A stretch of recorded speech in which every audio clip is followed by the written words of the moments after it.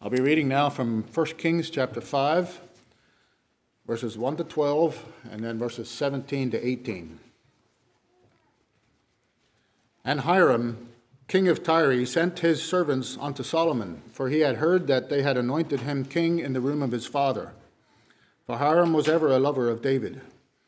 And Solomon sent to Hiram, saying, Thou knowest how that David my father could not build an house unto the name of the Lord his God for the wars which were about him on every side, until the Lord put them under the soles of his feet.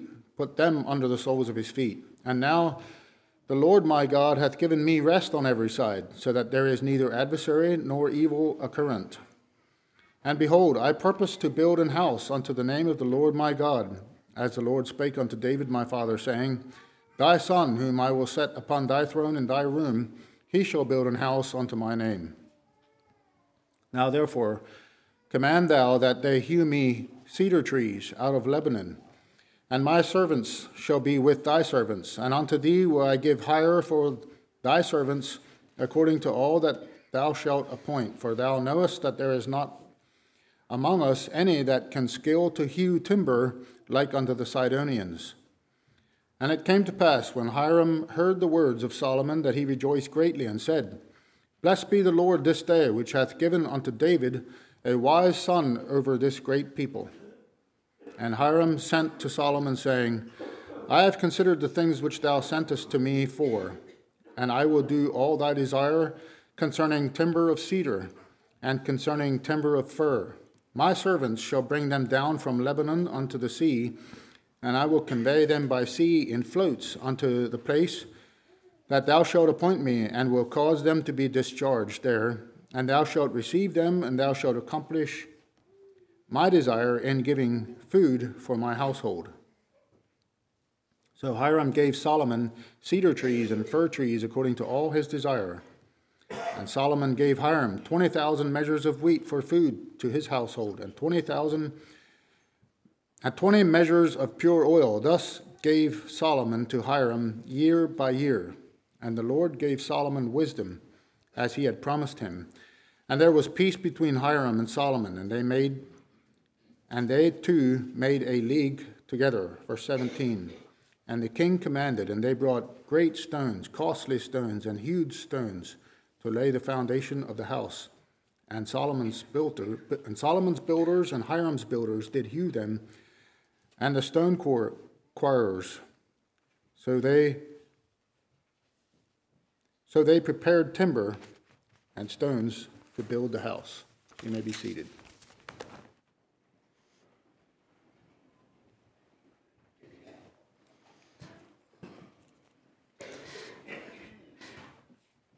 The trees of the Lord are full of sap, the cedars of Lebanon which he hath planted.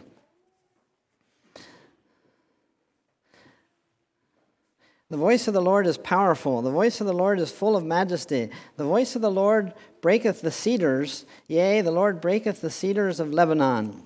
Those verses from Psalm 104 and Psalm 29. You are familiar, I think. You are somewhat familiar, I think, with mountains, biblical mountains like Moriah and Carmel and Horeb. And you might even remember that the last 3 sermons that I preached here were on those subjects and things that happened on those mountain peaks. Did you know that there's a mountain named Mount Lebanon? You can read about that in Judges 3:3, where the Bible mentions Mount Lebanon. And also a number of places in Scripture that talks about the forest of Lebanon. And Wikipedia Encyclopedia talks about that, and I quote from there, the Mount Lebanon range extends along the entire country for about 110 miles parallel to the Mediterranean Sea. Mount Lebanon in modern-day nation of Lebanon. And so the title for the sermon today is What's to be Contributed on Mount Lebanon? what's to be contributed on Mount Lebanon?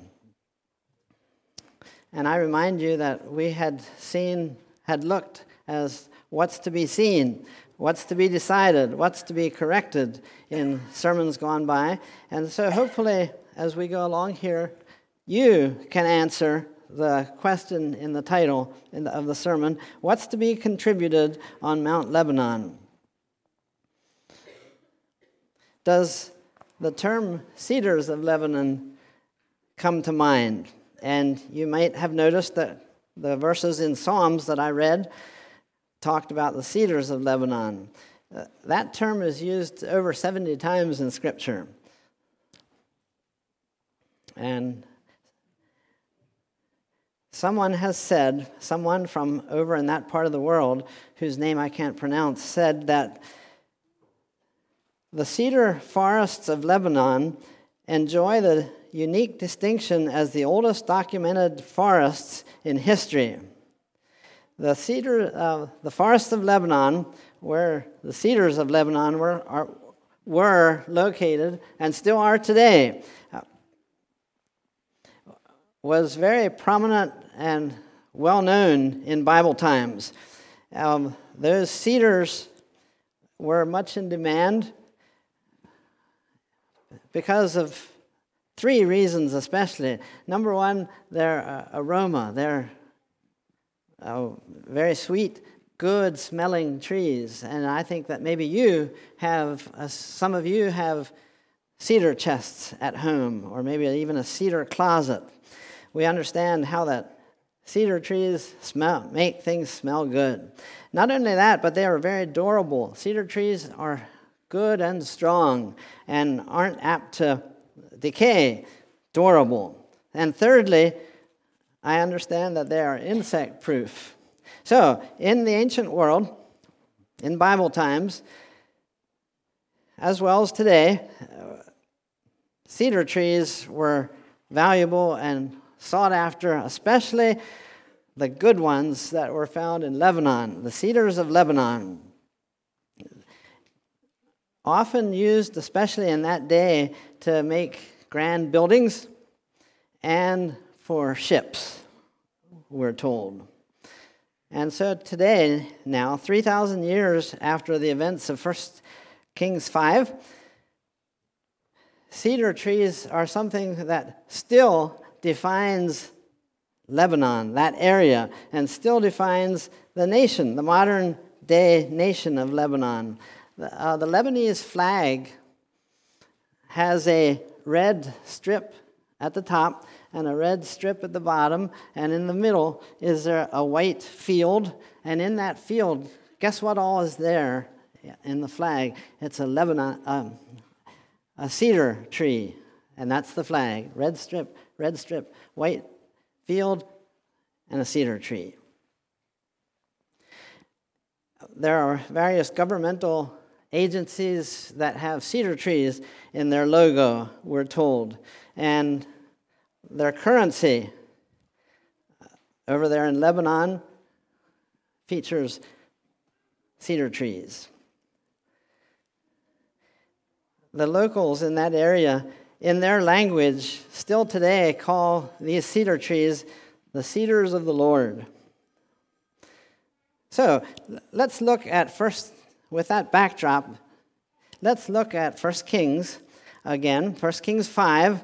And as we talk about and notice different things in 1 Kings 5, in the chapter that Dave just read, I would hope that you would attempt to answer the question, what's to be contributed on Mount Lebanon? Especially, it's a personal question for you and for me. What's to be contributed on Mount Lebanon? So as we go along here, keep that question in mind. See if you can answer that question. The first thing that I would like to notice and look at in 1 Kings 5 is found in verses 3 and 4, and that is the idea, the truth of providence. Do you know what providence means? Providence is something that is provided. God in his providence is shown here. God had provided for David strength and wisdom to fight God's enemies and to defeat God's enemies.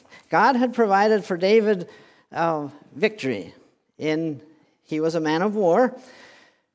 God had provided for him in all of that safety, strength, wisdom, so that he could defeat his enemies.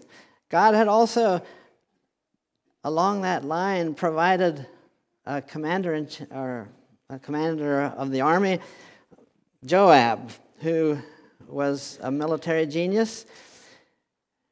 God had also provided 30 mighty men that were around David.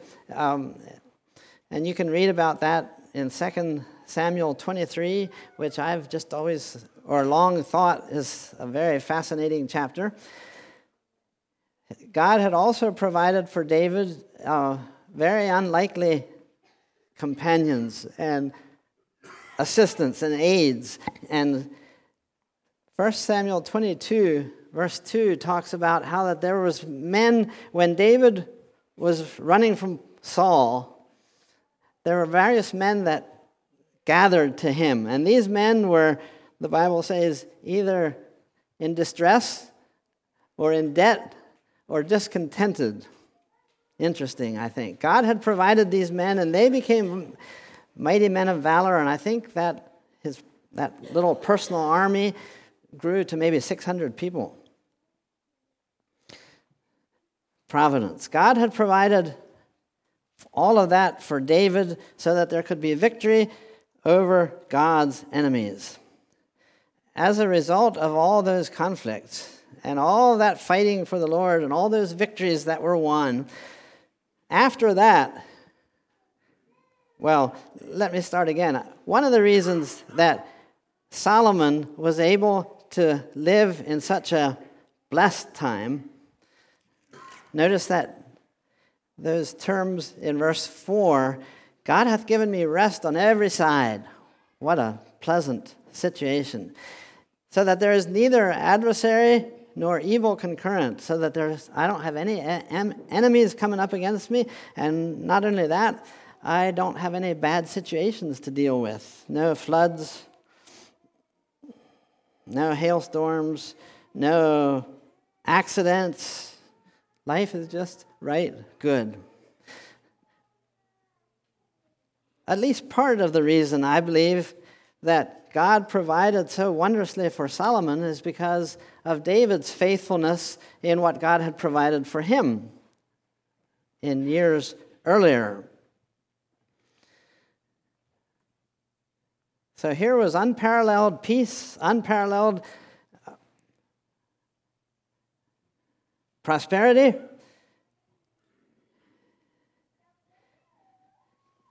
And I just think about and ask you, where are you? Are you in the peace and prosperity part, or is your life more full of conflict? Let's think about that just a little bit. David, the life of David, I think speaks of and pictures our present life here on earth, where we are fighting the battle against the world, the flesh, and the devil.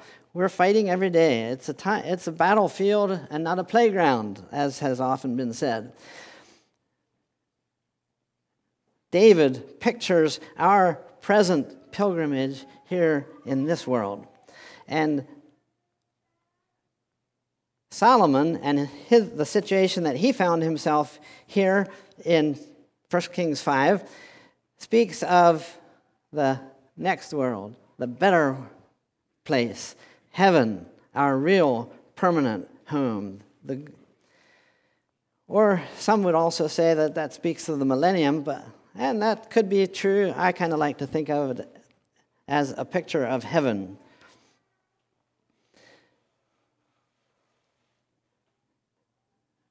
Our life is that way. Our pilgrimage is that way. Sometimes we're in the David situation, and sometimes we're in the Solomon era. it seems like oftentimes we are sailing through bloody seas, but sometimes we are carried to heaven on flowery beds of ease, as that song speaks about. One reason that I think that Solomon had it so easy was because David had it so hard. When I have it easy in life, I like to think that it could be, at least in part, because maybe my parents or ancestors faithfully served through their hard times. When I'm in the midst of affliction and suffering, it's helpful to think that maybe if I, by God's grace, carry on faithfully here, I can make it easier for my posterity. Children, grandchildren, great-grandchildren, perhaps. So we're thinking about the providence of God, how God provided for David, and in a different way he provided for Solomon. But he provided, and God provides for you, and God provides for me in exactly the right and good way.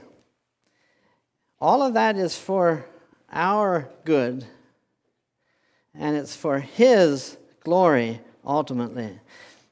Yeah, the Bible is clear. Our good God knows exactly what's best for us and provides exactly what's best for us. The Bible is clear that way.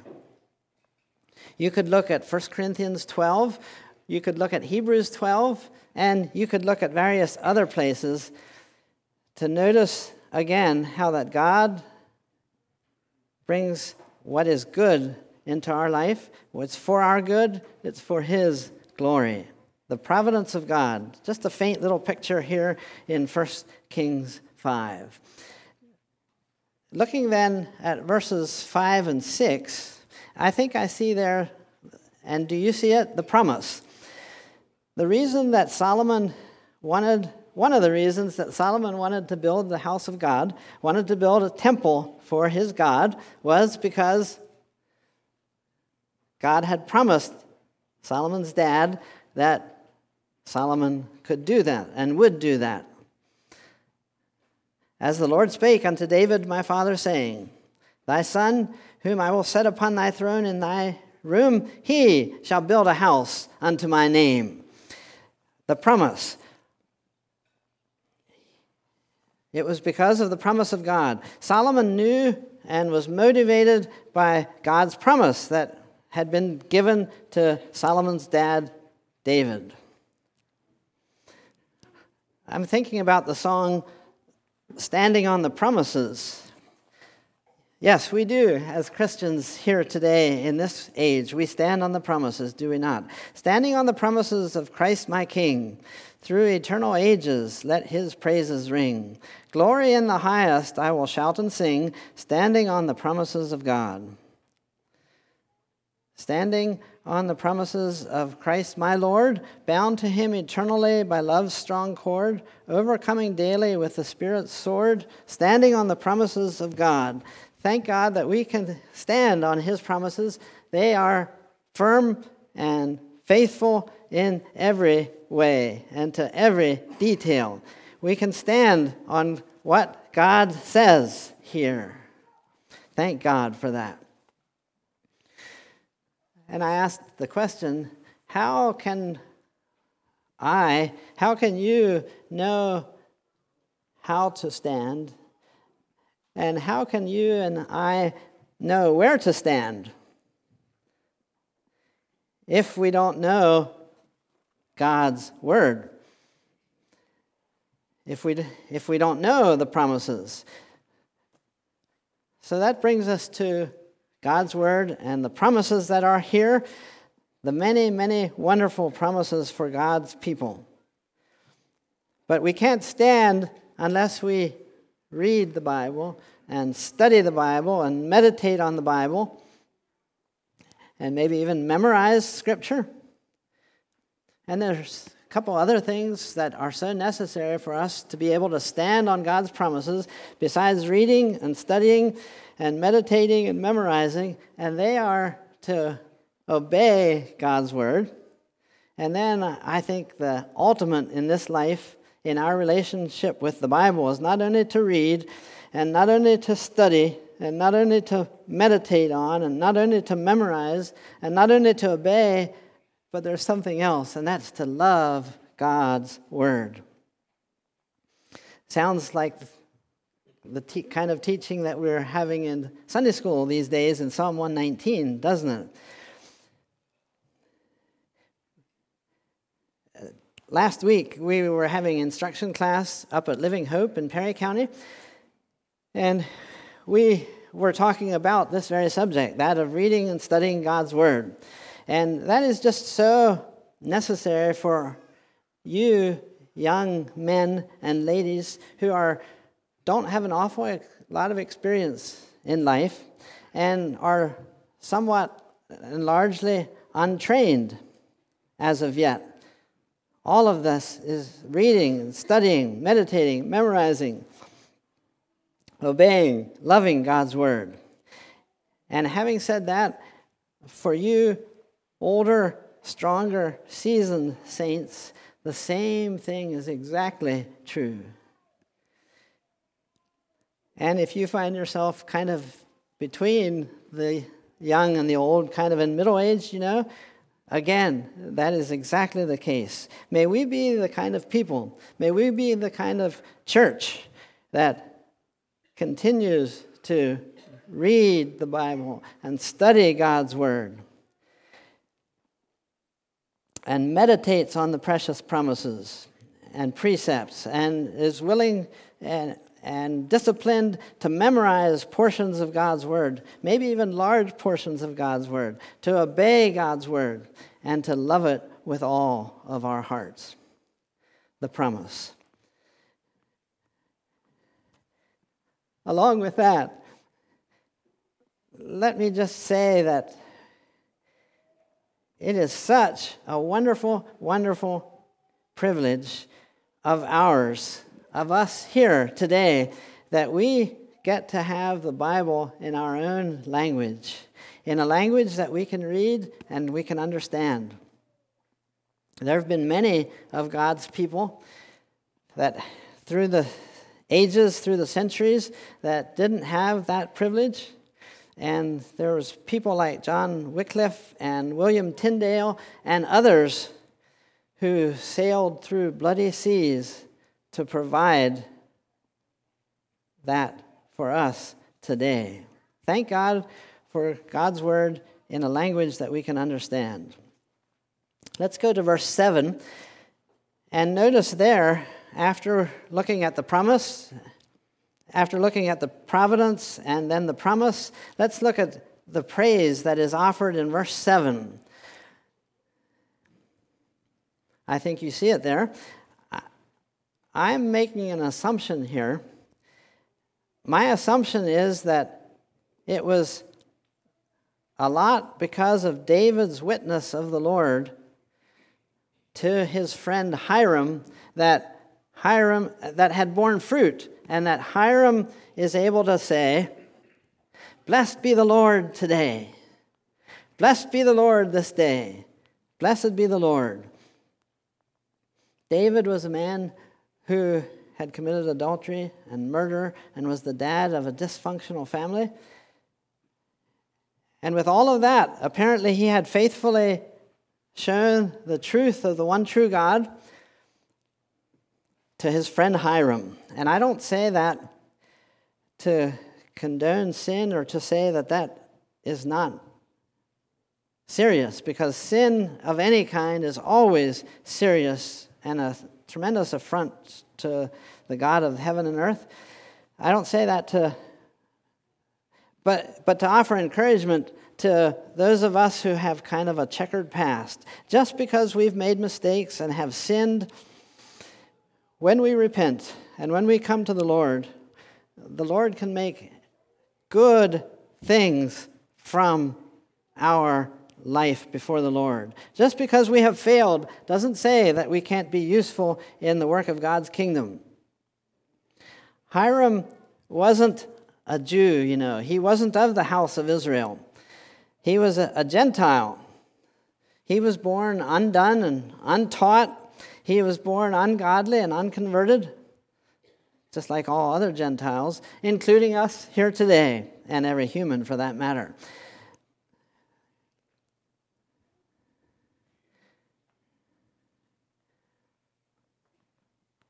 Hiram was just like us. We're just like Hiram. But Hiram was able, am I saying it right? Had become a Christian somehow. It looks like that to me, although we can't prove that, of course. He apparently had joined the group of Gentile dogs that are mentioned in the Old Testament of becoming believers in the God of Israel, the God of the Bible, the Word, God. And I'm thinking, are you thinking with me of other Gentiles who expressed their belief in the Lord, or we think must have? I'm thinking of people like Naaman, remember? Naaman the Syrian. I'm thinking of Nebuchadnezzar. He was of Babylon.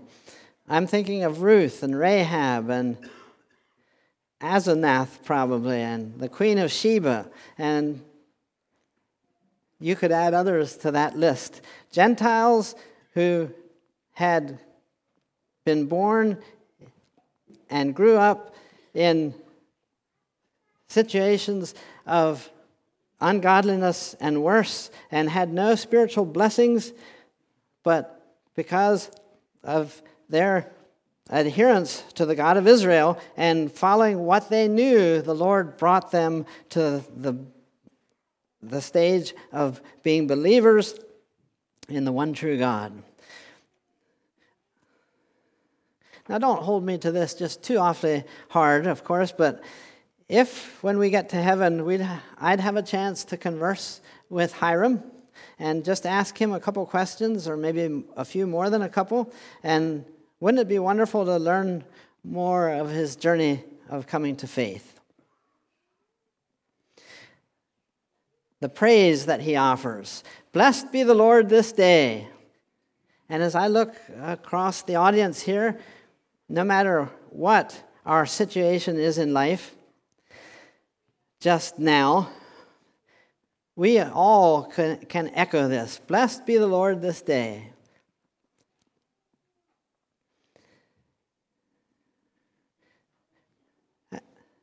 Let's think just a little bit about verse 9 and 10 and 11 perhaps. That was quite an undertaking that these kings agreed to. What a project. And we know that the building of the temple took 7 years. Hiram's part was to have his men cut down the trees in Lebanon, I guess drag them down to the Mediterranean Sea, which looks to me like that might have been 20 or 30 miles, and then float them downstream, or float them along the edge of the Mediterranean down south. And you should check for me, but it looks like it could be up to 200 miles. Maybe not quite that, maybe not that far, but it was a good distance, more than just a mile or two. And then from there, Solomon and Solomon's men, the Israelites, would take the logs out of the water, drag them up to Jerusalem, which is probably about 40 miles. I think, basically it was uphill, but probably there was hills and valleys in between. Lots of good, hard work included in this effort to build a temple for the name of the Lord their God. Do you notice the word peace in verse 12? We've talked about providence and promise and praise. Let's think of peace. And the peace treaty that they signed here, Solomon and Hiram, there was peace between them, and they made a league together. Here was a Jewish man and a Gentile man both kings, and they were at peace politically. They signed a treaty. They made, another way of saying it is, they made a business agreement.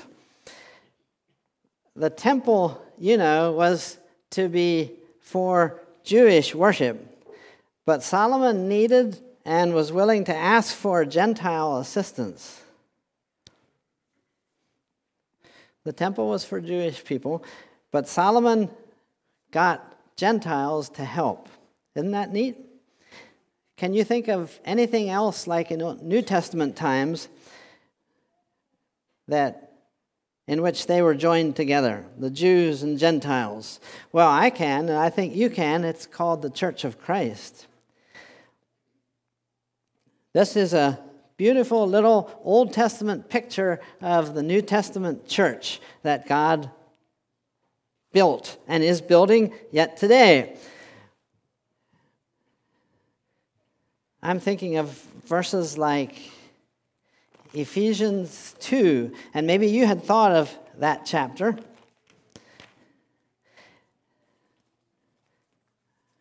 And came and preached peace to you which are afar off, and to them that were nigh. For through him we both have access by one Spirit unto the Father. Now therefore we both have access. Now therefore ye are no more strangers and foreigners, but fellow citizens with the saints and of the household of God. The household of God, the church, includes both Jews and Gentiles. Hiram was king of Tyre, verse 1. Tyre was a powerful and city-state at that time in history, and they had grown wealthy because of trade. Tyre, the city was right out along the coast on a little piece of land that jutted out into the Mediterranean, and so they had a natural harbor, and they used that to good advantage for trade. Not only that, but they had a natural resource in that area called the cedars of Lebanon. And between the trade and the cedars, they had grown wealthy. But one thing that they had very little of was tillable area to grow crops and agriculture. So you see what happens there in verse 11, right? Solomon needs the cedars. And this is Hiram's golden opportunity to get food for his people. So the business agreement certainly wasn't just advantageous to Solomon, but to Hiram as well.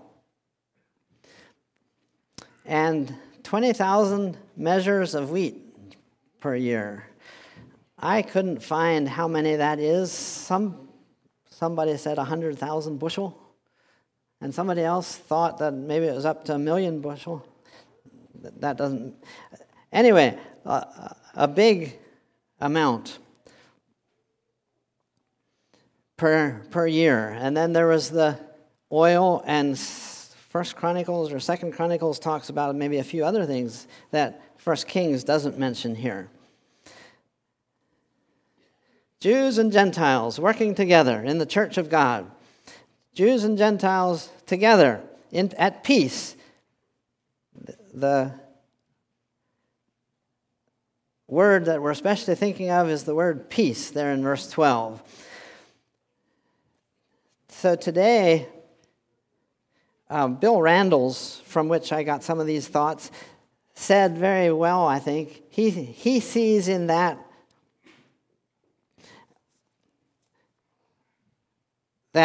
the Gentiles bring vigor and creative ideas and numbers into the church. And what is it that the Jews contribute to the church of God? Well, they contribute grain and oil. And Mr. Randalls goes on to explain that what he thinks of as grain and oil is how that the Jews provided spiritual blessings that we feast on and feed on. Like what spiritual blessings do we have that really come from the Jews? Well, we could make a list. There's the Jewish prophets, and there's the 12 apostles, and there's the Word of God, which is almost completely written by Jewish men.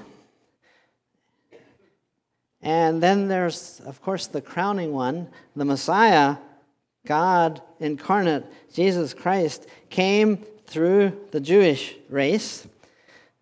All of that we appreciate and enjoy, spiritual blessings, come through the Jew. We should forever be grateful to them for all of that. Let's think just a little bit about the proper foundation down in verses 17 to 18. Notice that it talks about great stones, costly stones, and hewed stones. Great, costly stones, the ESV says.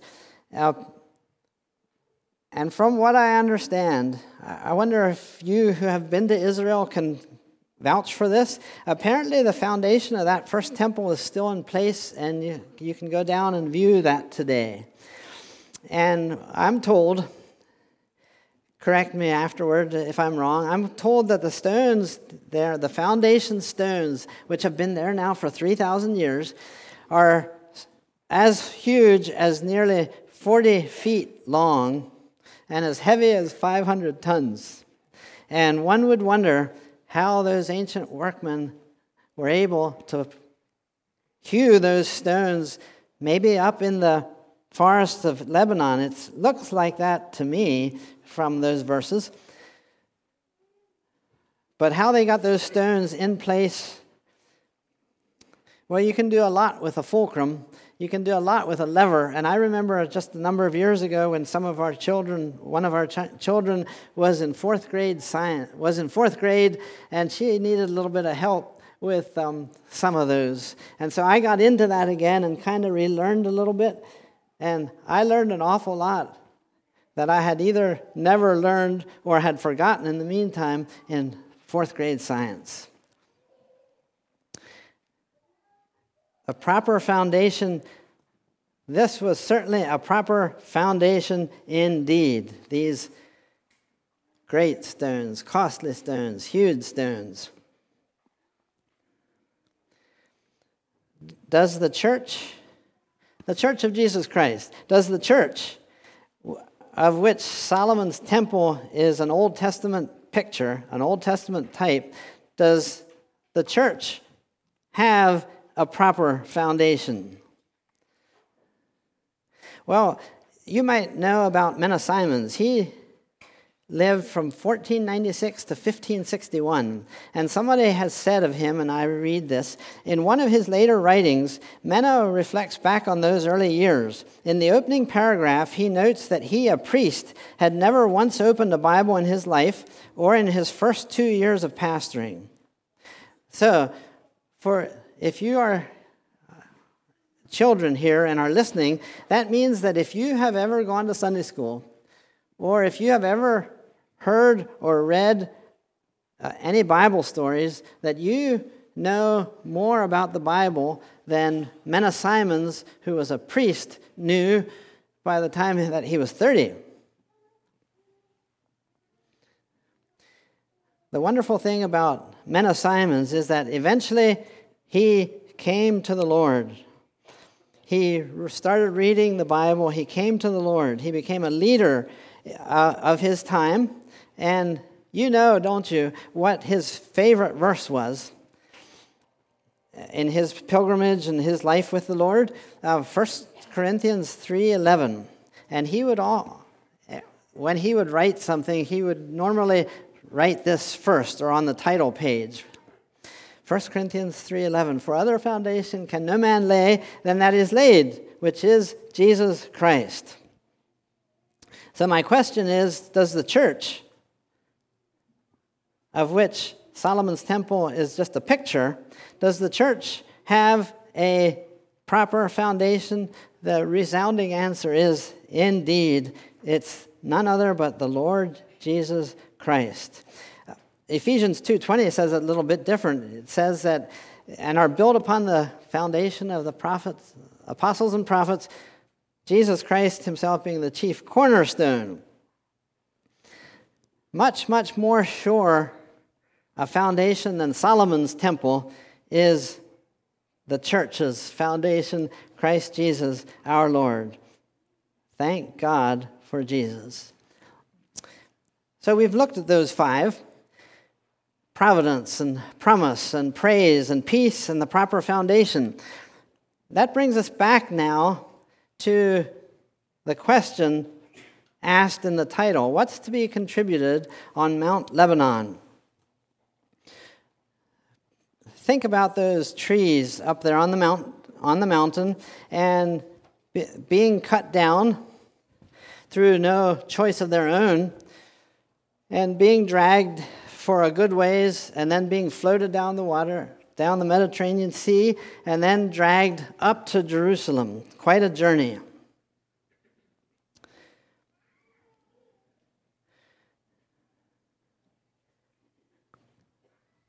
That is. And we could say that those logs suffered quite a lot in the time that they were a tall, stately tree until they became part of the house of God. Not part of the foundation now, but they were built on top of became part of the building on top of the foundation. Jesus is the foundation and the cornerstone. And think now about what's to be contributed on Mount Lebanon. Well, you are a little bit, just a little bit perhaps, like one of those cedars of Lebanon. And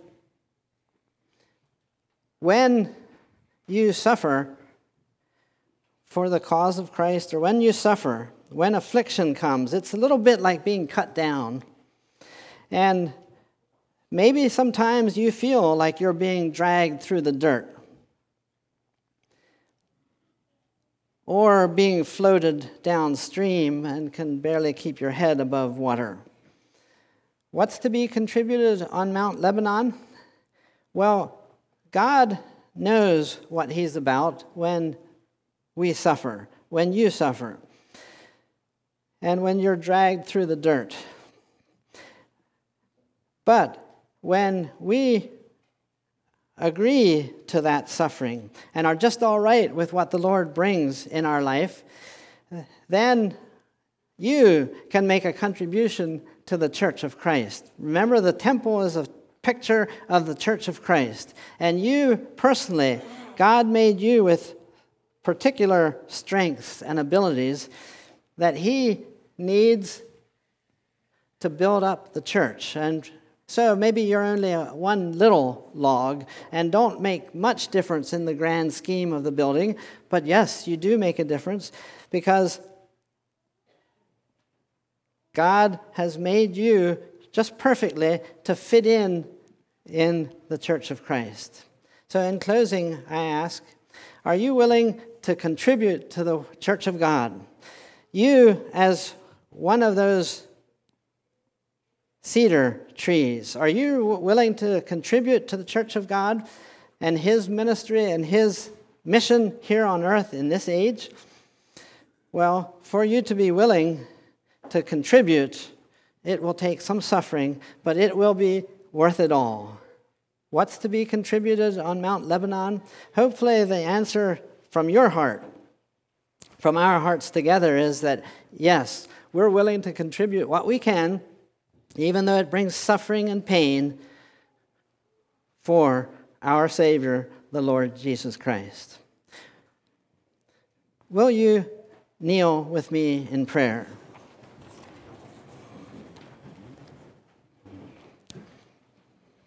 Our Heavenly Father, we thank you today for your provisions for us. Thank you that we can have peace through the blood of the Lord Jesus Christ, and that we can be, as the church of Christ, one new man, like the book of Ephesians talks about. One new man, so making peace. Thank you for the Lord Jesus Christ. It's because of him that we can be saved, that we can be a part of the church of Christ, that we can look forward to heaven. Thank you, Lord, for Jesus. And I pray, Lord, that our contributions to the work of the kingdom of Christ, the church of Christ here in this age, that our contribution, no matter how small it might be, can be gladly done for the cause of the church of Christ, for the name of Christ, and that we, working together, can elevate God's program here on this earth until you come for us. Thank you for this time together. Thank you for your word, Heavenly Father. Thank you that we have it so freely and that we have it in our own language. And thank you for all your blessings in heavenly places in Christ Jesus. In his name, in Jesus' name we pray. Amen.